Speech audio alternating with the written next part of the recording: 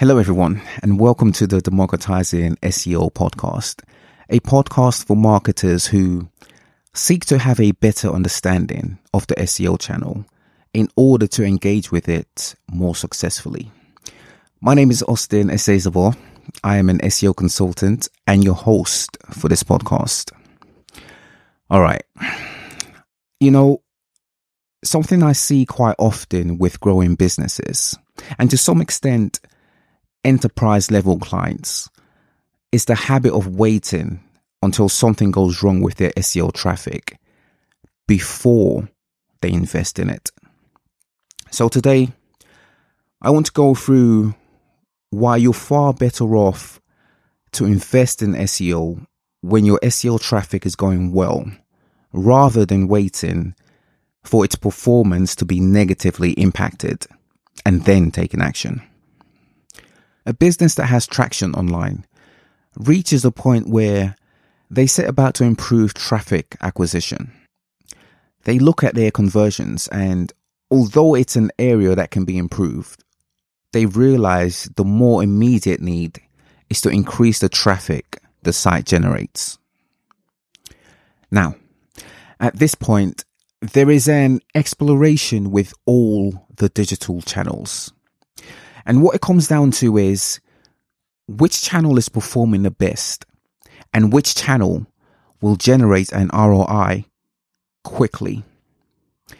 This is why in the conversation of marketing, SEO usually gets put to the side and or deprioritized. And there's a logic to this. SEO takes a long time. If you're after an ROI within a few weeks or a few days, let's say, SEO is not the channel that will generate an increase in revenue in such a short space of time. So, marketing-wise, yes, other channels can and will perform quicker than SEO. But here's the thing. SEO is more than a marketing channel. SEO, in a lot of the cases, is and should be seen as a research and development channel.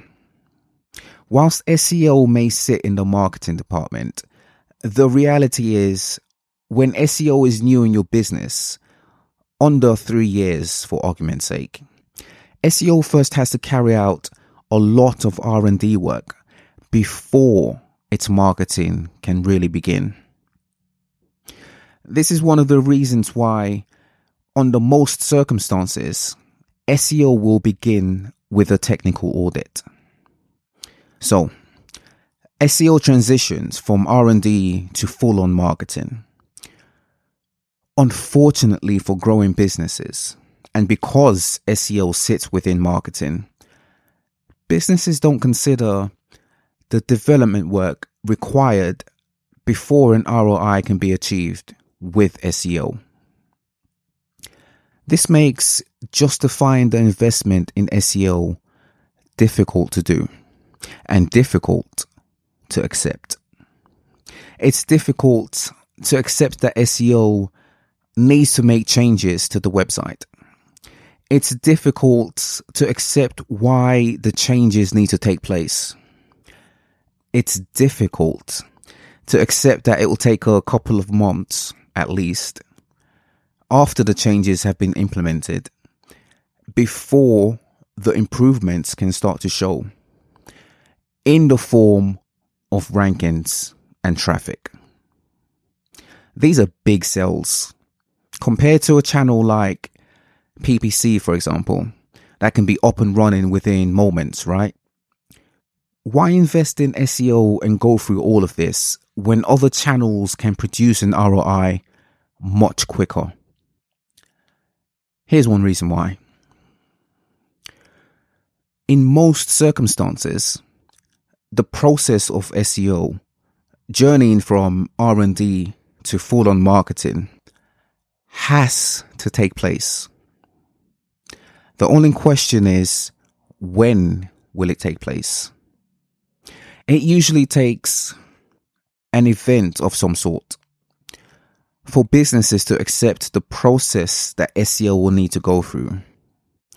And what sort of event am I referring to? An algorithm change. Specifically, a Google algorithm change. Sounds familiar, doesn't it? For growing businesses, the thinking is to put marketing spend on channels that will generate the quickest ROI. Although SEO is well known as an important channel, one-site analytics will show that SEO is already generating traffic without having invested in it. The channel seems to be benefiting from the investment in other channels. The logic then is to increase spend in those channels, which will then positively impact SEO. SEO can then be invested in later down the line. This makes sense and is all logical until an algorithm change occurs. Wipes out 75% of your SEO traffic, leaving the business with little option but to invest in SEO. To get that organic traffic back, you'll need to make improvements from a setback. However long you think SEO is going to take to work, it will now take longer, much longer, because now you have to make bigger adjustments and quicker just to get back to parity. This happens all the time. Businesses wait for their SEO to be negatively impacted before they invest in it. And this approach, well, it's good for my business, but this approach can easily be avoided with just a little more awareness of SEO.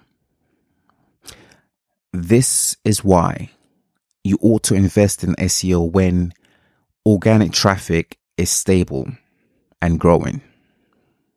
It will give you the opportunity to make smaller adjustments that are a lot less riskier and therefore not detrimental to the level of traffic the channel generated prior to the active investment in it.